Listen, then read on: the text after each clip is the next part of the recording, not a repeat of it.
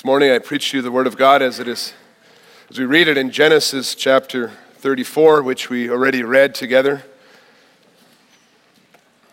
It's good to have that open in front of you as we refer to the different verses. Beloved congregation of our Lord Jesus Christ, with Genesis 34 open, we just read it, it's in our minds, and it appears to us right away that newspapers in Jacob's day would not be very different from newspapers of today. Human nature has not changed very much, and so although we are very saddened by the disturbing things that we read about in Genesis 34, we are not surprised, for people have been hurting each other for a very, very long time. There has been conflict ever since God saved his people from the jaws of the serpent, Satan, in the Garden of Eden. And ever since God put that enmity between the church and the world. And on the one hand, this conflict is good because it keeps God's church separate and saves us from disappearing into the world. We could read that also, or sang that in Psalm 125, how this separation saves us from being judged together with the world in their sins. But on the other hand, it means that the church of Jesus Christ will be in a battle until the return of Christ and the final victory. We also sang about that in the Psalms. In Genesis 34, the battle shows itself when Dinah almost disappeared in the world, when she was attracted to the daughters of the land. We read that in verse 1. And then she was taken captive by Shechem, a prince, who violated and humiliated her. Then later Shechem comes and he talks to the men of the city. He's trying to convince them to get circumcised, and he tells them that if Jacob would accept the Hivites' offer of peace and intermarriage, he says, and everything that belongs to Jacob will be ours. And so the church, with the promise of the Messiah, would disappear in the world. The serpent's mouth is closing in around the church in Genesis 34, but just before the whole church gets swallowed whole as a friend of the world, Levi and Simeon lash out in a horrible crime that keeps the church separate by being a stink that will be hated for a very long time. The big picture in our text is that in spite of their sin, God kept his church separate from the world. He kept the hope of the Messiah alive in them. But we see also that as he does this, he shows his grace not only to the whole church or the church as a whole, but to the individual members of the church. The little people in the picture are important to God. Just as God cared about the youngest daughter of Leah, Jacob's less loved wife, and saved her, so also the King, Jesus Christ, cares about the victims who have suffered like Dinah, and he gives them a home among his people where justice is pursued. We see in this the gospel of Jesus Christ who protects his people. Having suffered as the innocent one, our Lord Jesus Christ understands persecution and oppression and humiliation and rejection. But having conquered sin, Satan, death, he also leads his church to protect the lost and the weak and the vulnerable. And I preach to you the gospel of Jesus Christ under this theme: God's people seek to shine as protectors rather than stink in cruelty. We'll see that God's standards protect the vulnerable, that God's servants punish the offenders, and that God's Son provides true justice. So we have our Bibles open. We look at the end of Genesis 33. We see that after meeting his brother Esau, Jacob spent some time in a place called Succoth, and then finally he made it to the city named Shechem in Canaan. Canaan is the land that the Lord had promised to Jacob and his descendants. And there we read that he bought a piece of land from Hamor and his sons, the ruling family in the area, and then he built an altar, verse 20. Chapter 33, verse 20, there he erected an altar and called it El Elohe Israel. That means God, the God of Israel. So Jacob established himself as a worshiper of El, of God.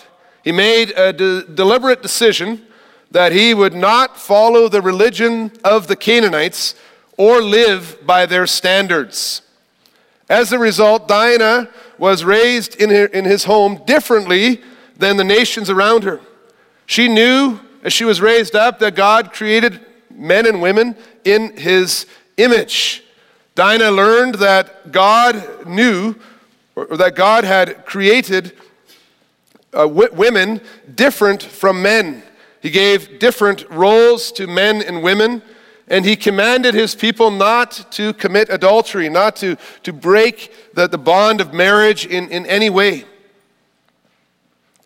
Dinah learned that God created men and women, in fact all people, to live together in harmony, in cooperation, and in love for the glory of God. And so when Jacob and his family were living around this altar to their God in the midst of the foreign nation, they were living according to the standards of God that were later written down in the law that we read already this morning. And so they could shine in the land as a people who humbly tried to maintain this harmony and this peace and this love by protecting the vulnerable, by loving their neighbors as themselves. Dinah left a very safe place when she went out to see the women of the land. You see that? It's verse 1. It's a contrast. She went out to see the women of the land who served different gods and who lived by different standards. Shechem, the prince in the land, we read again, he did not have the scriptural perspective concerning women, and he seized Dinah, he lay with her, and humiliated her. Verse 2. Dinah did not want to be with the prince, but he was very wicked, and he forced her to. His sinful heart fit well with Satan's design. Even today, God's enemies often use the humiliation of women to express their dominance and their power over the Christian church. But we should not think this only happens in the war between Muslims and Christians. In 1 Corinthians chapter 5, the Holy Spirit reveals that such things can happen in the church by the unbelievers who pretend they are Christians. We read about that in 1 Corinthians 5, verses 1 and 9 to 12. And what we see then is that just because someone knows the law, which protects the vulnerable, it doesn't mean that they will live by it. Even children who know better may use their strength to hurt others. We sometimes see that on the playground when there's strong boys and they hurt other people. They know the law. They know that we must love one another. Well, how much more than an adult with the sinful lusts of the porn-stained flesh? And so as we read this, we are reminded to be very careful not to make ourselves vulnerable by being overly naive about the grip of sin. The Church of Jesus Christ will show the world that we believe that God's law makes a difference in our treatment of one another. We show this in very practical ways. We believe with Dinah's brothers that such outrageous things must not happen in the church. could see that. They said that, verse 7. God's shepherds, God's leaders will be realistic about the dangers in the world, about the sinfulness of the sinful human nature. They will protect God's flock and apply the standards of God's kingdom found in His law by actually doing something to protect the weak and the vulnerable. For example, since the world does not know God's law and the standards that we as a church live by, it has been necessary to spend a lot of time creating a secondary document, very well known, for the abuse prevention policy.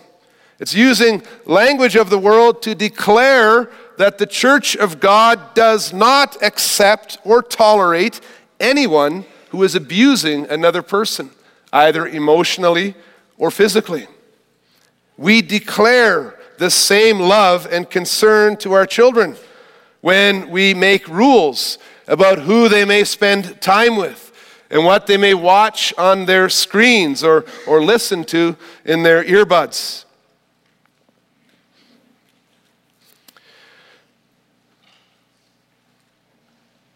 We do that to protect them from being abused or from becoming offenders.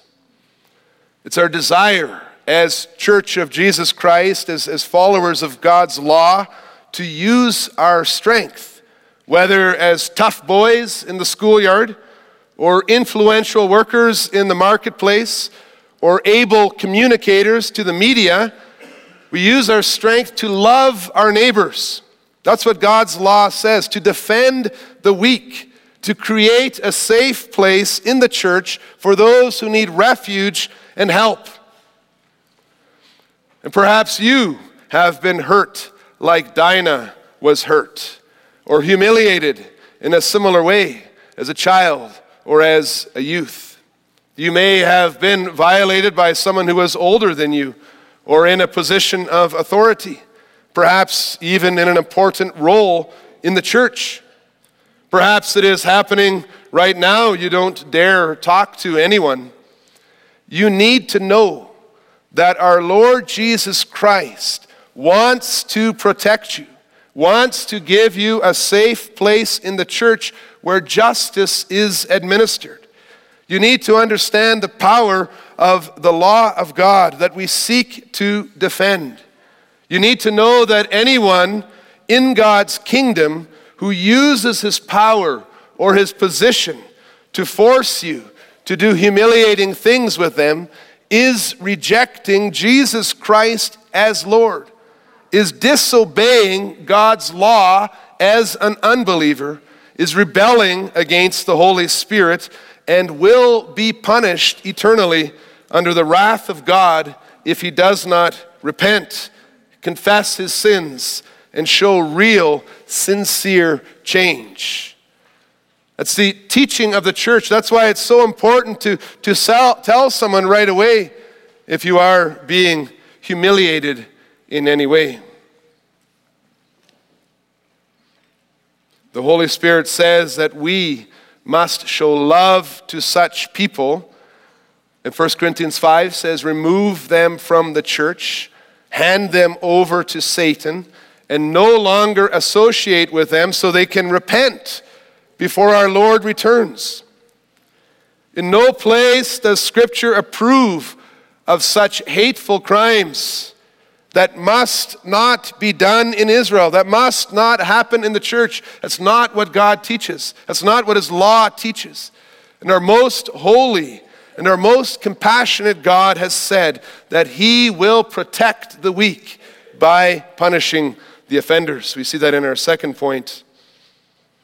We read in our text that somehow Jacob heard that the prince of the land had defiled his daughter, but he didn't have the courage to tell anyone until his sons came back. It's verse 5.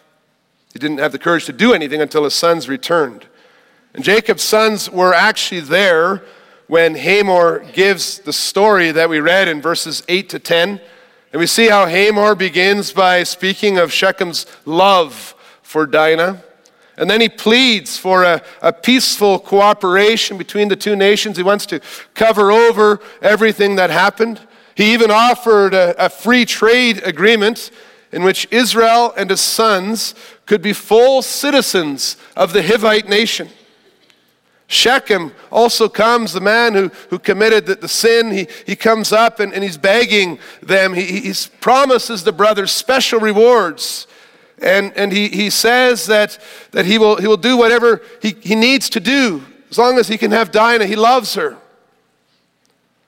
Who would want to stand in the way of a prince's love, right? And at first glance, the Hivites seem very generous. They seem very friendly. But we need to remember that what we learn in verse 26, that Dinah was still in captivity in the city of Shechem. We need to remember that the Hivites were a much more powerful nation than Israel. They were threatening to wipe out Israel as a distinct nation. It's not hard to understand the brothers' reactions, especially when we understand their office. Since the beginning, God has appointed people who are responsible to maintain justice in the land. In the Old Testament, we read of the kinsman redeemers who would chase down and kill men deserving death. We read about elders in the gate. We read about kings in their courts.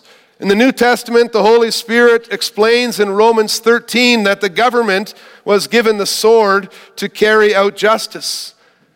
Well, in the time of the patriarchs, Jacob and his sons were the elders in the land who would be responsible to guide, teach, and protect their families or their wards. Jacob's sons had the further office of being brothers to a younger sister. And so Jacob's sons were called upon to serve as judges and the police force in the time of this emergency. And when Genesis 34 describes what Levi and Simeon did, we should not think of them as some sort of lynch mob or some individual interfering in the business of others. But we need to recognize that they were legitimate office bearers, servants of God, who were appointed and given the responsibility to execute justice. Whenever the church suspects anyone of a crime, even among their own members, we must seek justice through the means that God has established. We must respect those whom God has appointed to this position. And the best officers are those who love God's word, who love his church, even to the point of being angry at sin, angry at the evil one. The anger of the brothers shows their passion for God's laws, their desire to uphold the standards of the kingdom. In verse 7, we read that the brothers were indignant and very angry because of the injustice done to their sister, which had not been punished. The word indignant, it points to the deep feelings of hurt that they experienced in their hearts. It's that awful quiet and shock we feel in our heart. We feel before our heart catches up with what our brains and our ears are hearing. It's that deep feeling that's followed quickly by an intense anger, a desire to see justice carried out. After the fall into sin, God in his grace gave us the emotion of anger so that we learn to hate sin, and so that we even have extra adrenaline to defend those who cannot defend themselves. As Jesus illustrated when he drove the cattle and the money changers out of the temple with a knotted cord, all anger is not sinful anger. If only this indignation had remained when the brothers themselves were tempted by sin. If only the tribes had remembered how repulsive adultery was when they voluntarily prostituted themselves with other gods in their later idolatry. Well, the brothers, they had an opportunity to shine in the world, They had an opportunity to shine as an example of God's strength, of his passion for justice, his deep love for the weak and the hurt and the lost. But in the end, they stunk. They messed it up. We read that when Hamor offered that Jacob's boys could also be Hivites, Jacob's sons responded deceitfully with a false offer of friendship. They said, well, we don't deal with uncircumcised nations, so if you want to be friends with us, you have to get circumcised. Getting circumcised meant having your foreskin cut off, which is a piece of skin on the penis of a man that is very sensitive. And when it is cut off of a grown adult, it causes extreme pain and fevers for a few days until it heals again. And the deception was that since circumcision was a sign that only meant something if a person truly belonged to God, even if the Hivites got circumcised, it really wouldn't mean anything. It wouldn't change anything for them if they didn't repent. It would be like a parent saying to a boy visiting his house, you can't date my daughter unless you go to church, as if going to church was more important than loving God and living in a relationship with God. So Shechem was completely fooled, since he didn't know anything about God's law. And because the offer of circumcision was presented as the peaceful alternative to the other alternative mentioned in verse 17. In verse 17, they said it's either you get circumcised or we will take our daughter and we will be gone. It's verse 17. The brothers made it clear that they were tough. They made it clear that they were not afraid to use their strength to defend their sister. They said, either we will attack you straight out and take our sister back, and you will end up licking your wounds without Dinah, or you can all get circumcised, and we will become Hivites, very ironic considering the sign of the covenant, and we will no longer oppose this marriage. Well, either Shechem was intimidated or he really loved Dinah as much as he said he did, because Shechem agrees to the circumcision, convinces the whole town to get circumcised. In the eyes of God's officers, his servants, the Lord had prepared the way for them to punish the offenders. When the men of the city of Shechem were at their weakest, it would not have been hard to enter the city, rescue Dinah, and punish the offenders. But sadly, when the church should have shone as the protector of the weak, she was overcome by sin and stunk by acting as a cruel, bloodthirsty beast. Genesis 34 makes it clear that only Jesus Christ, God's Son, can provide justice that shines like the dawn. Now, I think, if we're thinking honest, we're talking honestly, that anyone here today who has experienced the anger that arises in a man's heart when he hears of an innocent baby being killed, or a child abused, or a woman raped, is having trouble not feeling at least a little bit satisfied with Levi and Simeon's revenge. We look at verse 26. They killed Hamor and his son Shechem with the sword and took Dinah out of Shechem's house and went away. And we think, perfect. Shechem will never hurt another sister again.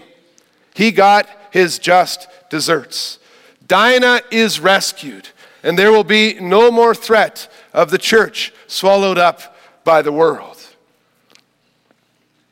The problem is that Levi, Simeon, and the other brothers did much more than what we read in verse 26. They did what we read in verse 25 and in verse 27 as well. Jacob tells his sons that they made the church a stink to the inhabitants of the land. And since everybody knew that they were worshiping El Elohe Israel, God, the God of Israel, that they were worshiping him at their own special altar, they gave a false impression about God. Now when someone looked at the church, they would think that God approves of the complete slaughter of a whole town of men, the capture of wives and children, the plundering of everything in the city because of the sin of one or two men. Is that what God really means when he says he will carry out his justice in the land? When Genesis 49, verses 5 to 7, Jacob laments the violence of Levi and Simeon. He disassociates himself with their cruelty. He curses them for their unbridled anger. He promises them that they would be scattered in Israel. God confirmed Jacob's words. And we find out that Levi and Simeon never did have their own piece of property in the territory, in the land of the promise. God's name is not glorified when justice is replaced by hatred and by bloodthirsty cruelty against everybody, even mildly associated with the original crime. Sometimes in our fight to protect the vulnerable, we as Christians are overcome with evil instead of overcoming evil with good. That's what Paul says in Romans 12, verse 21. Sadly, Jacob's sons show no remorse when their father points this out to them. They look at him and they feel justified. It's at the very end of our passage. They feel justified in their indignation. The chapter ends with the question, should he treat our sister like a prostitute? It ends with bitterness. It ends with anger. It could be against the king, the prince, Shechem. It could even be against Jacob. Jacob doesn't seem to care. Is he going to just treat her like a prostitute? It's a sad ending. It makes us long for a better way to see and carry out God's justice. And when we look to scriptures, we see that God, when God carries out justice, he always does so together with grace. In the first place, the Lord reveals that the crimes committed against any person, any individual, are crimes that are committed in the context of the greater rebellion against God himself. You thought you were sinning against one person, but you're actually sinning against God himself. And since our greatest sin is against God, the Creator, and not just our neighbor, this means that we are always deserving more than any earthly judge can punish us with. And justice is not carried out until we have paid with eternity in hell for our sins against the most high majesty of God. True justice requires a greater punishment than any human can give. And for this reason, Paul says in Romans 12, never avenge yourselves, but leave it to the wrath of God. Vengeance is mine, I will repay. That's what we sang also Psalm 94. The sinner who does not repent will receive full justice from the hands of God. And as we sing in the Psalms, this is a comfort for us. This gives us permission to leave things with the Lord. This allows us to celebrate our God as a loving protector, a Father who sees each one of us and who holds us in his hand. True justice deals with the root of the problem, which is sin, and not just the symptoms. And that means that on this side of eternity, we only saw true justice when God poured out his complete wrath against his Son, Jesus Christ, on the cross. That was the punishment that we all deserve for our sins against God Almighty, not just some jail time or some fines or eternal apologies. That is the punishment that everyone who continues in sin will suffer from God. But with the declaration of God's justice in its fullness, we also see the gospel that Jesus Christ took that wrath upon himself so that everyone who repents does not need to pay that punishment for his rebellion against God. The gospel message is that God poured out his wrath on his Son for our sins, the sins of everyone who believes in him, so that we may experience his eternal mercy and grace. With justice there is grace for the humble and the repentant. And as God's image bearers on earth, we may not hide this grace when we carry out the law of God, when we establish justice on the earth. True justice always leaves room for grace. And so even offenders can know that there is hope for those who repent and submit to God. We see this when God established the eye for an eye rule. The eye for an eye rule restrains the anger of men so that even when he gets what he deserves, the offender can also see grace. Although we are called to defend the vulnerable, to punish the offenders, to use our strength for the good of the weak, the Lord is not so cruel as to mete out a punishment that does not correspond with the crime in kind and degree. As believers saved by the blood of Christ, we discipline sinners in our homes and in the church with the same desire for repentance and restoration, because justice is always found within grace. God's Son provides true justice, and in him we desire to use our strength to protect the weak and the vulnerable with wise punishments that fit the crimes that bring people to repentance. Like many of us today, Dinah went to visit the daughters of the land and got entangled and got hurt and got humiliated.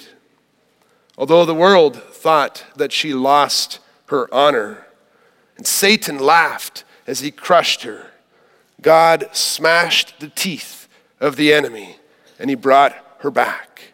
She was valuable in God's eyes because she was one of the sheep that Jesus Christ bought with his own precious blood. In Christ, there is always a way back. Like many of us today, Levi and Simeon were angry, very angry with the injustice. They wanted to make the guilty pay for their crimes, but they went beyond their office. They tried to be wiser than God. They used God's love for the weak to justify a bloodbath against their enemies as they made them pay for crimes they did not commit. Their cruelty made them stink, and they forgot about God's grace toward them, toward all sinners. They did not let the world know about God's gracious justice when they protected their sister. They did not let the promise of a Savior who gave his life to save sinners, he did not let that promise shine out from them. They made the shine turn to a stink. They lost the opportunity to speak about God's justice and his grace. They lost the opportunity to restore the weak. It is another wonder of God's grace that although he punished them with severe consequences, God allowed Levi and Simeon's descendants to know the true protector, Jesus Christ. Brothers and sisters, we know Christ in all his glory, the one who is just and the one who is gracious. Let us live each day in the forgiveness of our sins and then shine as defenders of God's holy law who protect the weak and the vulnerable and the lost, and the truth of God's justice and his mercy. Amen.